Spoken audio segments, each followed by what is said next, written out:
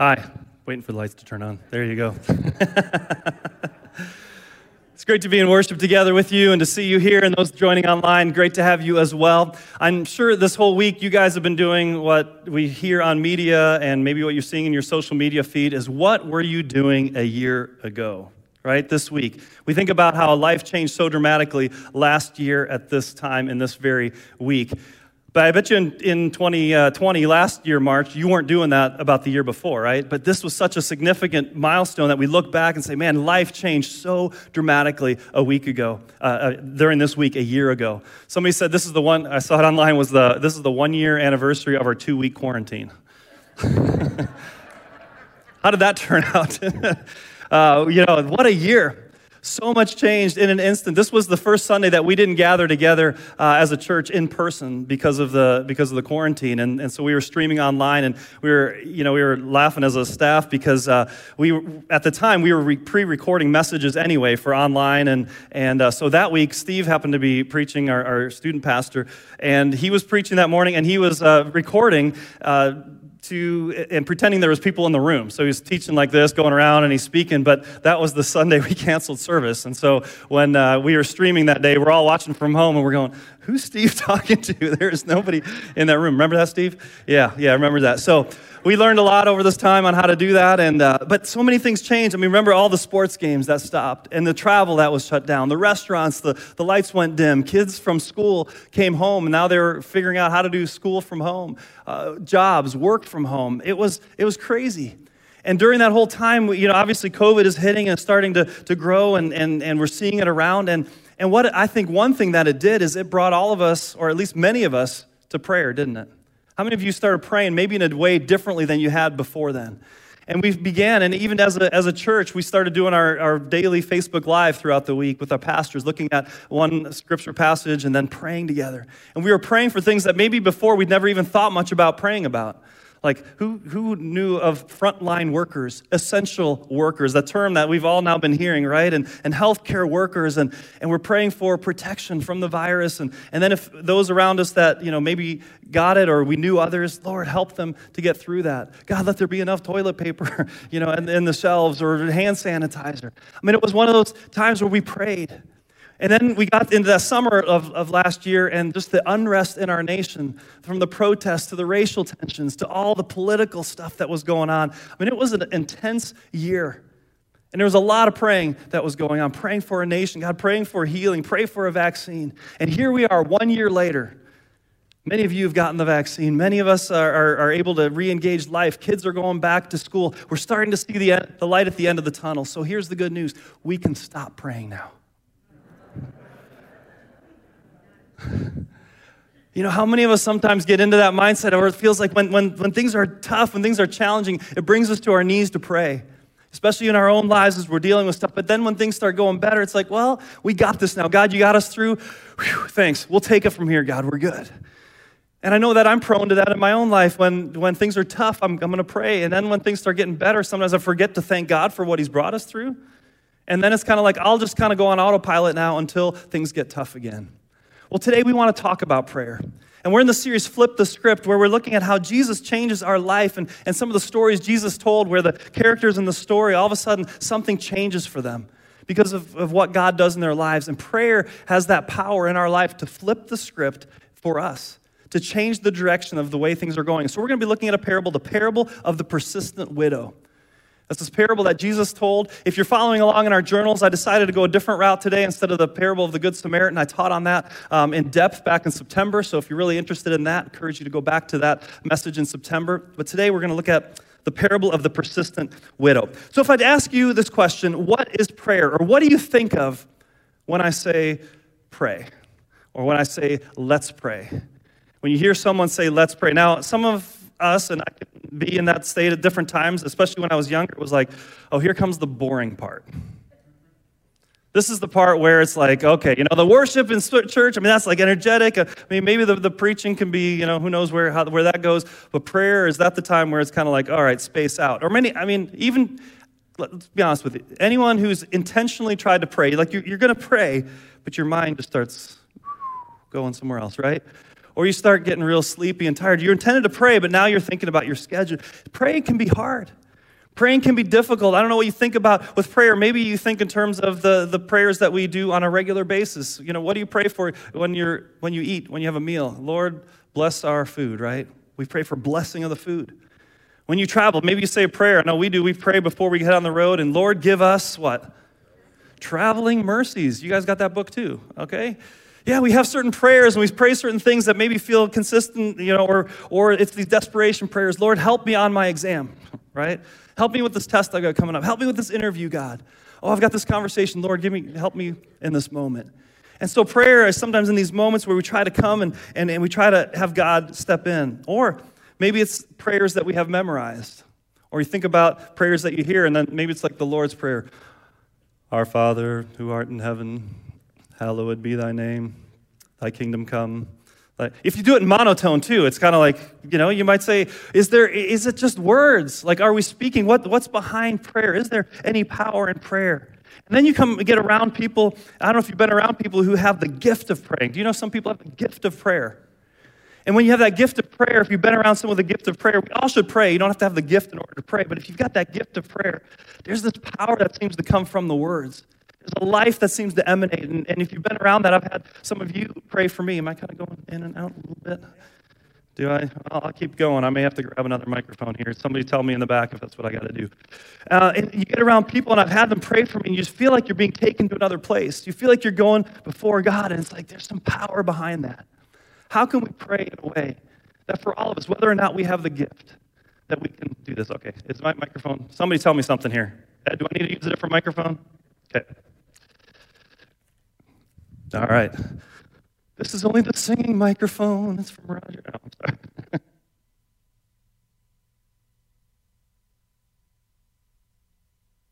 Trying this again. All right, here we go. All right. Very good. All right, now where were we? We were talking about prayer, right? Well, let's talk about this is an interesting foundation for the word for prayer. If you look at the Greek word, the origin of that word is proseuchomai. Proseuchomai. Say that with me. It's kind of fun to say. Proseuchomai, okay? Good thing, you know, you got your masks on. You don't want to spit on anyone when you're speaking this out. But it's made up of two words, pros and euchomai, right? Euchomai. So the pros word you see here is toward or facing or before. And so what we have in this word is that prayer is this idea of entering into the presence of someone. You're going to look at them, you're going to face them, you're going to engage with them. So we're going to God and we're going to pray. We're going to enter his presence. We're going to go right before God. And what are we going to do when we go in front of him? We're going to euchomai, all right? And that means to speak out, to utter aloud, to express a wish. We're going to say something. We're going to have a conversation. We're going to engage with God. This is proseuchomai, entering confidently into his presence. And as we're there in his presence, we let him know what's on our heart and mind. So if I put that simply, if I were to translate prayer simply, I would say prayer is talking with God. Right? Just in the most simple way, it's having a conversation, it's communicating with God. And we can hear this and we can say, let's pray. But I think we forget what's really going on here. I mean, just think about this for a minute when you think about prayer. You and me, mere mortals, right? Ashes to ashes, dust to dust. Just people. We're like little gnats in space and time. We're powerless to do anything. And here we are. We go and we come before the all-powerful, almighty God of the universe, creator of heaven and earth. And we have the privilege of being able to speak to our creator in heaven. Isn't that mind-blowing? And sometimes we just take it as such a small thing, like let's just pray, like God help me in this moment. Or we use God's name in vain, right? And in these moments. No, this is a powerful moment where God can do something, where he can step in space and time and change something in our lives. And so we think about this power of prayer. Well, I want to look at a simple story today that Jesus told, and like I said, it's the parable of the persistent widow and how something changed in her life. And we're going to look at this in Luke chapter 18, and beginning here at verse 1 gives us the context of why Jesus is telling this story. Luke 18, verse 1. One day, Jesus told his disciples a story to show that they should always pray and never give up. Again, that seems like a burdensome kind of challenge, isn't it, right? Always pray and never give up. I mean, wow, how do we do this? What do we do? Always praying. Why did he feel like he needed to teach them about this? Because they didn't always want to pray, and because they gave up in their prayers, or they would be prone to give up in their prayers. And so Jesus understood this is something I need to let my disciples know is important. And so I'm going to tell them the story because maybe this will help them to remember that they should always pray and never give up. And so he tells them this story. There was a judge in a certain city, he said, who neither feared God nor cared about people. A widow of that city came to him repeatedly, saying, "Give me justice in this dispute with my enemy." The judge ignored her for a while. But finally, he said to himself, "I don't fear God or care about people." Or at least he's honest about his own self-assessment. "But this woman is driving me crazy. I'm going to see that she gets justice because she is wearing me out with her constant requests." What have you thought of? Have you heard of the story? Have you thought about prayer? Well, Jesus goes on and he actually explains what he's talking about here. He says, "Then the Lord said," he said to those around, "Learn a lesson from this unjust judge. Even he rendered a just decision in the end. So don't you think God will surely give justice to his chosen people who cry out to him day and night? Will he keep putting them off? I tell you, he will grant justice to them quickly. But when the Son of Man returns, how many will he find on the earth who have faith?" All right, so let's look at the story and let's look at what Jesus talks about that and understand a little bit more about prayer. So we got two characters in the story. We've got a widow and a judge. The widow, and as we read throughout Scripture, widows and orphans were the most vulnerable in society and to be taken care of, and they could easily be taken advantage of. And maybe in the story, Jesus doesn't give us the details, but maybe her last milk cow was taken, right? And all of a sudden her livelihood isn't there. Or maybe, again, some issue with property, or maybe she was taken advantage of in a different way. We don't know. But there was an injustice. Something took place that she couldn't remedy on her own. She needed someone else from the outside to step in and try to make things right. That's why you go before a judge. Right? And sometimes I understand the situation as a dad, and if you're a parent, you know this. Your kids can't seem to remedy situations on their own at home, right? It seems like stuff they just can't. Can you guys figure this out? I know she didn't ask to borrow your sweater, but can you just, solve this? Or, I don't get my fair share of the dessert, or you're sitting on my seat of half of the car, or you're bumping into me, or you called me a nincompoop, or whatever it is, right? Like these things, these disputes. And so what do? They come before a parent. This woman came before a judge, but the issues in life for us as we get to be adults are much bigger than that, right? There's much more going on. Maybe something happened where you've lost thousands of dollars, or maybe you've lost a business due to a contract dispute or somebody taking advantage of you. Maybe there's just, again, some injustice that's taken place where you need to go before the court. Maybe somebody has abused you in a way, and there's some legal action that you need to take. But there are issues that we don't take to court. There are issues that just weigh on us. There's things in each of our lives where we go, this isn't right, and I don't know that I can make this right. Maybe you lost your job and finances are tight and you're going, God, I don't know how to make it financially. I need some help. This doesn't seem to be right. God, I need some help. Maybe you're a grandparent and your son or daughter won't let you see your grandchild. There's a relationship tension there. Maybe somebody has cheated on you. Maybe somebody is dealing with, just back pain or just issues, or your child has leukemia. I mean, you go on and you go, these are issues where you go, I can't remedy this on my own. And so what do we need to do? We go before God and we say, God, do something about this. God, would you intervene? And so we go in front of God. Well, we go before the judge. So now we look at the story, and we've been talking about parables are a story that goes alongside a reality that God's trying to teach us, and the characters represent different things. So the widow is like us. He's teaching the disciples. We have a need. There's an injustice. There's something that we need. And so we go before the judge. Well, is the judge God? That's the question we have. Is the judge God? And maybe it's a kind of a trick question, because in some ways the judge is God, right? I mean, he's the one, like a judge, has the power to change the situation, to enact justice, to bring the powers to be, to require restitution. A judge can do that. So God can do that. He has the authority. He has the power. But this is a parable more of contrast instead of comparison. Unlike the judge, that's what God is like. The judge doesn't care about God, right? He has no authority over God. He thinks he's independent. Well, God has all the authority. This judge doesn't care about people. God cares about you. God cares about each and every one of us. And so God is more unlike this judge. So here's the thing. We often, if you've heard this parable before, I think it's easy to read this parable and to think, you know what? The squeaky wheel gets the grease. God is up there. He doesn't really care. He's not really listening. So I just got to keep begging and begging and begging and begging and begging. And eventually I'm going to wear him down. Listen, the point is not keep begging because God is reluctant, like the judge in the story. That's what we think, I think, many times. Just keep begging. God doesn't really care. God doesn't really want to do something. Otherwise, something would happen already. Here's the point. The point is, don't give up because God is good and is listening, unlike the judge in the story. Remember, Jesus said, even this judge granted justice in the end. How much more? How much more will your heavenly Father, how much more will God grant justice to those who seek him? And so God wants to answer our prayers. God wants to come alongside and grant us justice. But what really threw me in this story is when I get to this last verse of Jesus' explanation in Luke 18, verse 8. He ends this whole passage here, and it says, but when the Son of Man returns, how many will he find on the earth who have faith? And I actually thought that didn't really fit with the rest of the scripture and the story that we just heard. He's talking about praying persistently. What is faith and justice in the end? He's stepping back, I think, and saying prayer is really giving us a glimpse into something more. It's not just about praying through an issue, it's talking about faith. Let me put it this way. Prayer is one of the clearest demonstrations of our faith. When we pray, it's one of the clearest ways that we declare that we are people of faith, that we believe, that we trust in a God and a power beyond ourselves. And so he's saying when he comes back, who's going to be faithful like this persistent widow? Maybe not just in one case, but throughout our life, being persistent and being constant in our prayer. And that relates back to that very first verse that we looked at, right? Always pray and never give up. So let's look at those two pieces real quick.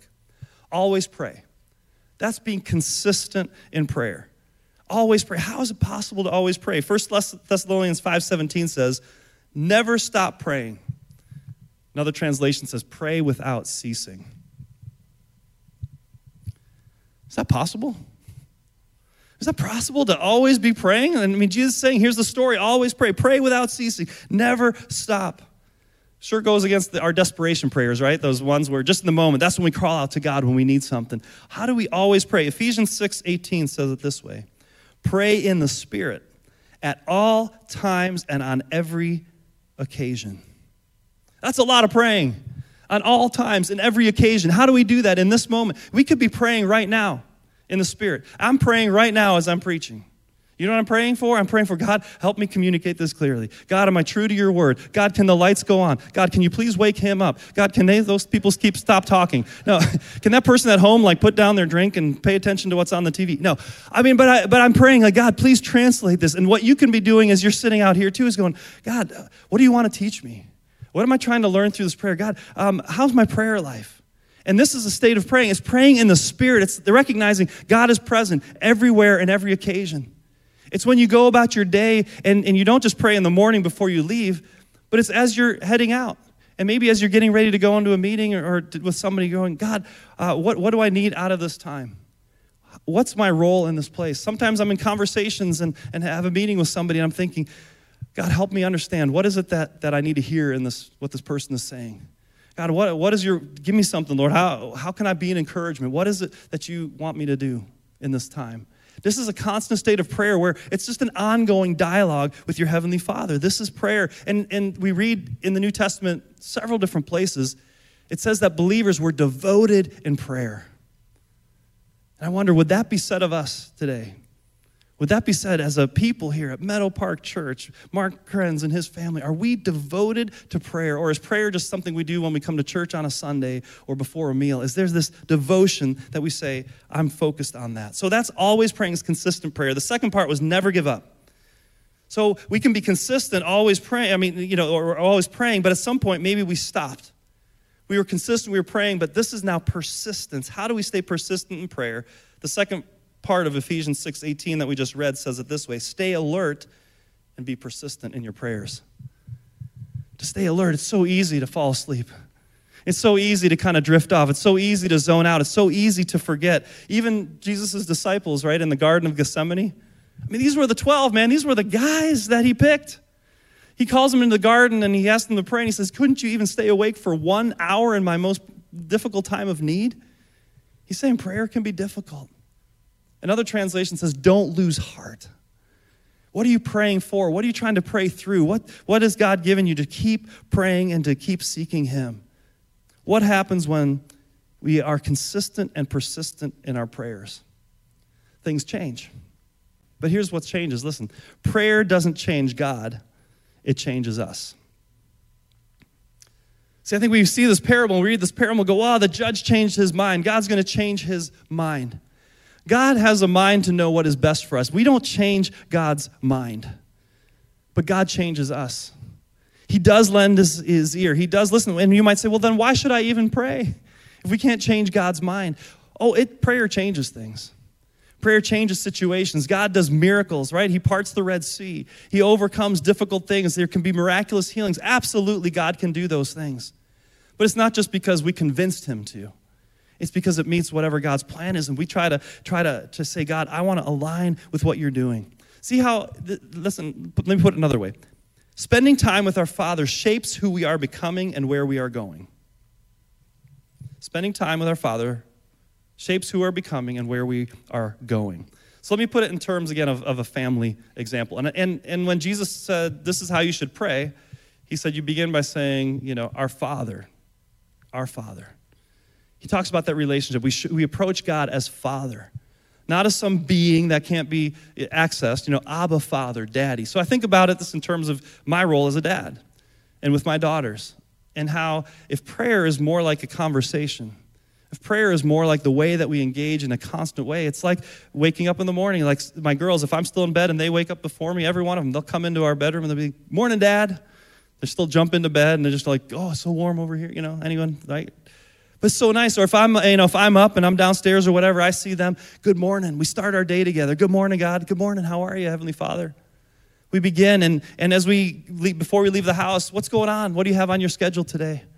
Well, let's pray about that. Let's talk about that. Or maybe there's some advice. Then we go through the day. Now we're separated. But with modern technology, I love every once in a while getting a text throughout the day, right? Hey, Dad, here's something funny. And then we text back with some silly memes or do something. Or maybe it's a question. Or maybe she's in a difficult test and she needs me to help her with an answer. No, I'm just kidding. I don't do that. But we have this connection even throughout the day that it could be mundane things. It could be a serious question, something that's going on. And then when we get home, what do? How was your day? We sit around the dinner table when we can spend that time together. What was good? What was bad? And we talk about life. And one of the cool things over the last maybe 6 months or so, my oldest daughter, Miana, she says, Dad, can we go on a walk? She's always asked me to go on a walk. And I'm going, man, yes. When my high school daughter wants to go on a walk with her dad, it's a yes almost every time. And when we go out, we just talk about whatever, whether it's a 10-minute walk or an hour-long walk, and all kinds of things about life. Her least favorite topic was when I somehow got onto the topic of refinancing our mortgage. And I was like, she's got to know what interest rates are and how that happens and all that kind of stuff. And so I can't do that too many times. She won't ask for going on a walk. But we talk about all kinds of things in life, what's going on in her life and in politics and in the world and in the church. And we talk. And I think about this in terms of praying to God, just this dialogue, this conversation. What happens as a parent to our kids? Those conversations, they shape our children. That's what shapes them. Where else do they learn the values? Obviously, they observe them and they see them, but it's in conversation where we give advice. I want nothing but the best for each one of my kids as you do for yours. Kids, teenagers, your parents none of them are going there, I'm going to make a decision that's the worst thing for you. No, when they give advice or when they ask you to do something, it's for the best. Now, you have the choice, and we have the choice to go differently, but that's the guiding and the direction. That's how we communicate with our Heavenly Father. And it's in those times where I hear her needs and I hear what they want. There are moments where I can intercede with a miracle, can't I? Because I have more money than they do, right? So I can give them a gift. I can do something special. I can, something that surprises them out of the ordinary because I know, but then there's times where I don't give them what they want, right? This is how God works, but there's this shaping, there's this changing that takes place in this relationship. And so this is how prayer can flip the script in our lives. Prayer flips the script in our lives because God changes us. He shapes us. So let me just take a couple moments here and talk about how to pray. Because I think some of us just assume everyone knows how to pray, or maybe you just have one idea. Let me just give it a real simple 5 steps here to how to pray. The first one is this: acknowledge God's presence. If you want prayer to flip the script in your life, you acknowledge God's presence. Now, this is more than just saying, hi God, dear God, our Heavenly Father. This is the act of faith. Think about it. The minute you say, dear God, or our Heavenly Father, you're either expressing faith or you are bat crazy. Right? Who are you talking to? Why are you speaking into air? There's nothing there. This is why addressing God is one of the most powerful acts of prayer that you can do, because you are acknowledging this is God's presence. Dear God, our Heavenly Father, I'm addressing the creator of the universe, and this is powerful, a huge step of faith. So every time you pray, know that you are expressing an act of faith. And this is where God is saying, Jesus was teaching, who's going to be found faithful? Who continues to believe and trust in God as our creator? So acknowledge God's presence. Second is this: tell God what's on your heart. The good, bad, and the ugly. Be honest. Be honest. We read the Psalms, and that's what we're doing right now for a couple of weeks on our morning prayer and devotional on Facebook Live. Is we're just going to do a psalm a day, and we see raw honesty in Scripture. Nothing's just, sugar-coated and said the way it needs to be. And sometimes I think some of you, I've talked to many over the years as a pastor, I can't pray out loud, or I can't pray as somebody else. Because your idea of prayer is, oh, gracious Heavenly Father, I beseech thee in this most divine hour. You are our omnipotent, omniscient. You are my Jehovah Jireh, Lord. And it's like, what are you talking about?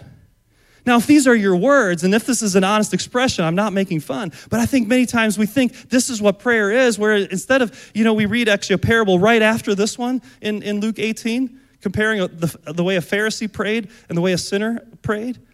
And the sinner said, oh God, be merciful to me, a sinner. That's it. And Jesus said, whose prayer was heard? It was from the heart. It was honest. It was real. It's what's going on. And so when we come to God, all we got to say is, God, this is what's going on in my life. God, I'm struggling with, and you fill in the blank. You just tell him.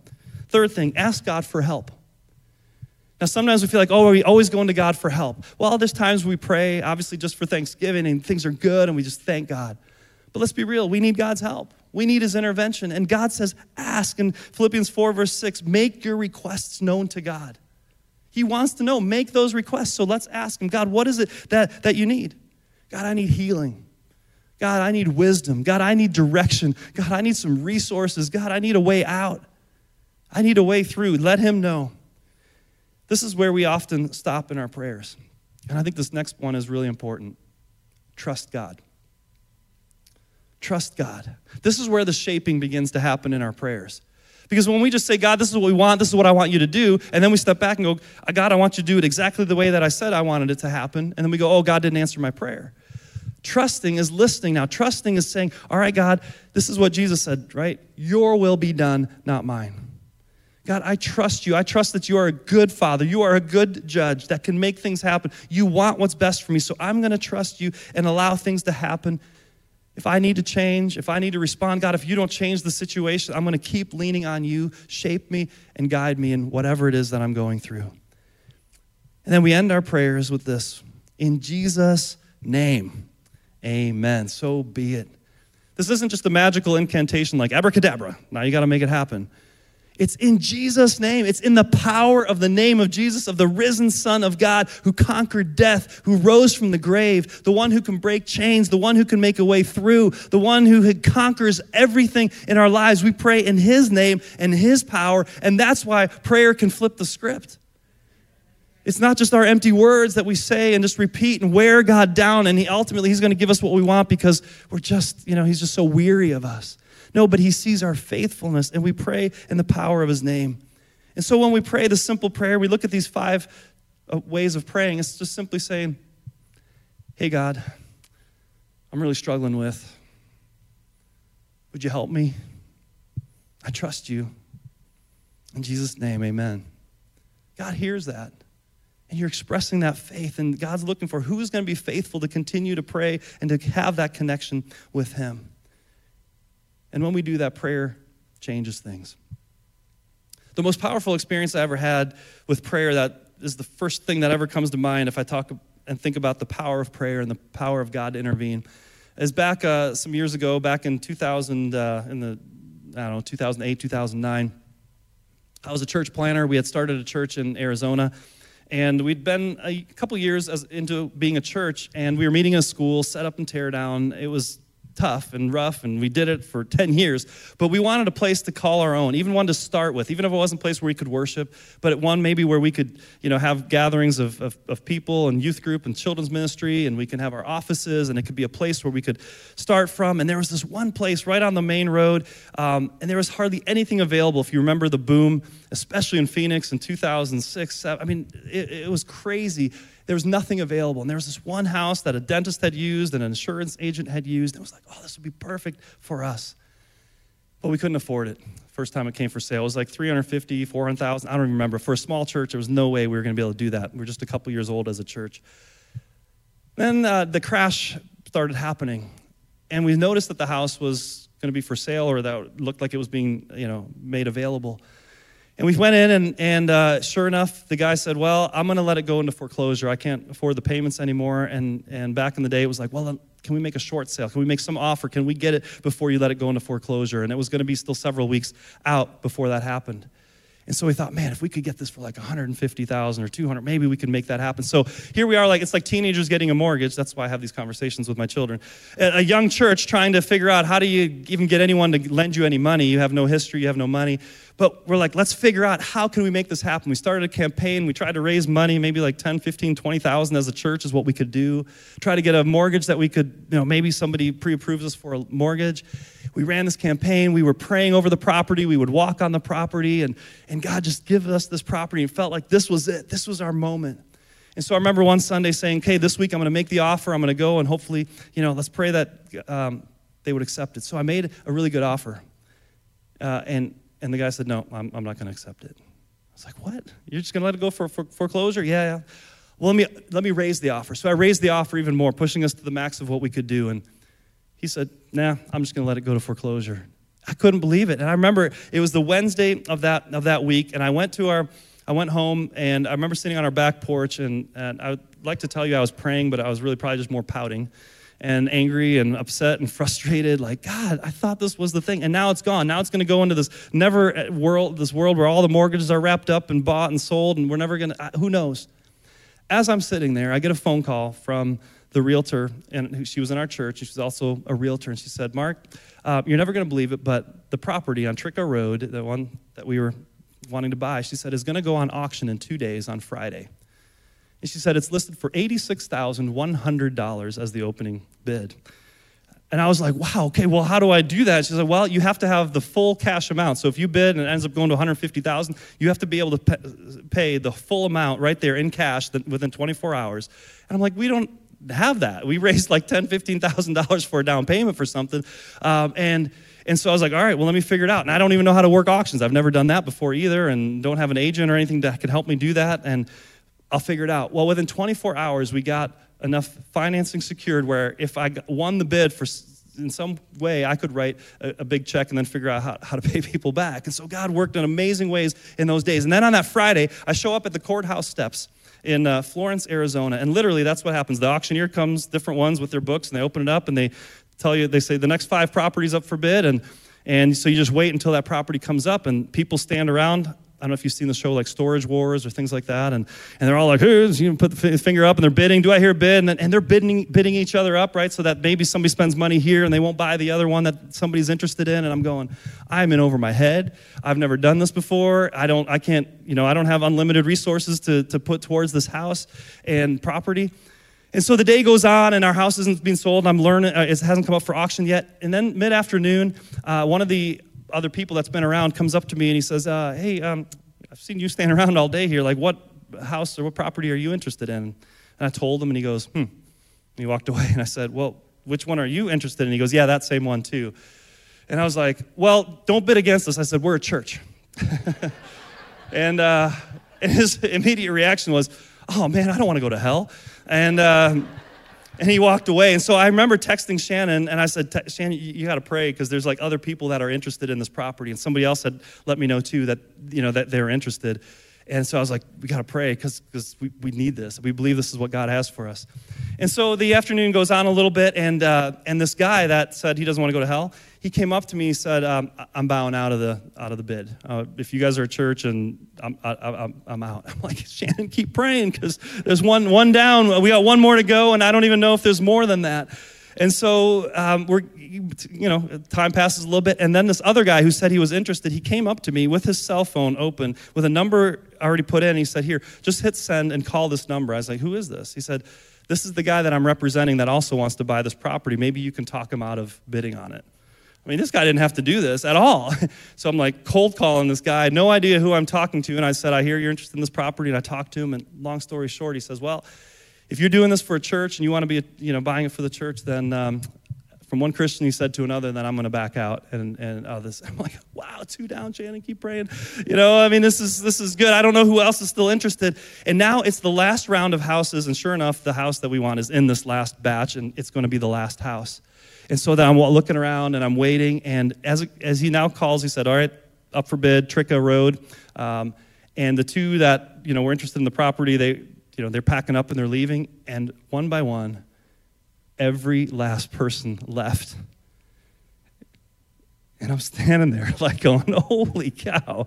And the guy goes, all right, Tricka Road up for auction, $86,100. Do I have an opening bid?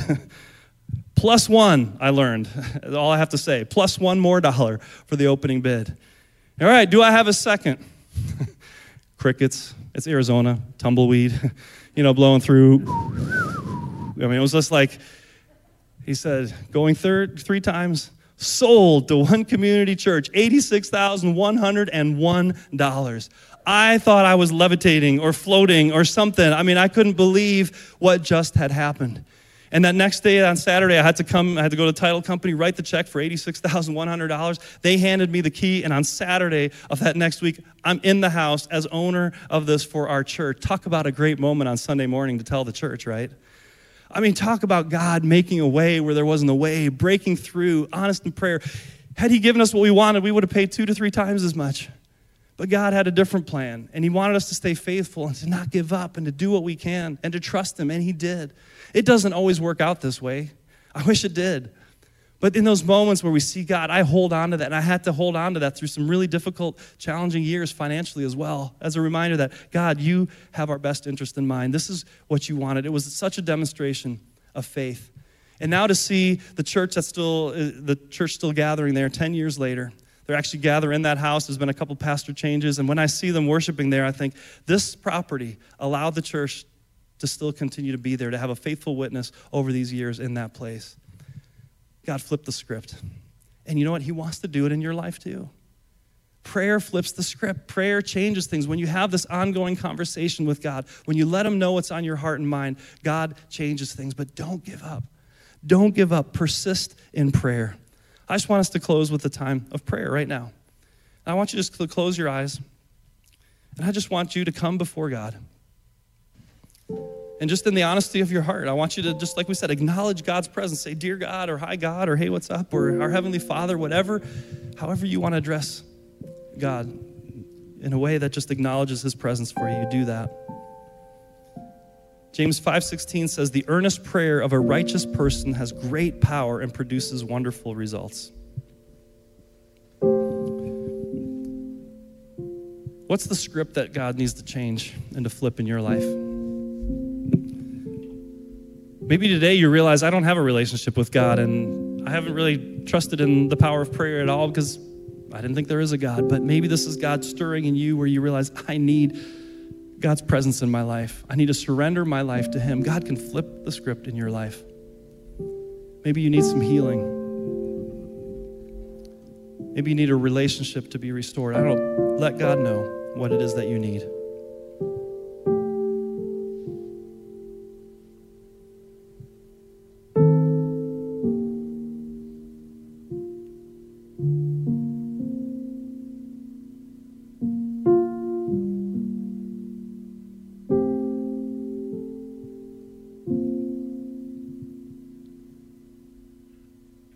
Heavenly Father, we know that you can change the course of our lives. God, that you can control situations so much out of our control, God, that you can change things in an instant. God, we know that you can change our hearts, and you can change the way we approach things, the way we view things, the way that we think, the way that we feel. God, mold us and shape us And Father, whatever situation we're bringing before you right now here, God, we pray for your power, for your touch to move. And God, we pray these things in Jesus' powerful name. Amen. Let's stand together and let's just acknowledge that when we call upon God, that he can change our course in our life.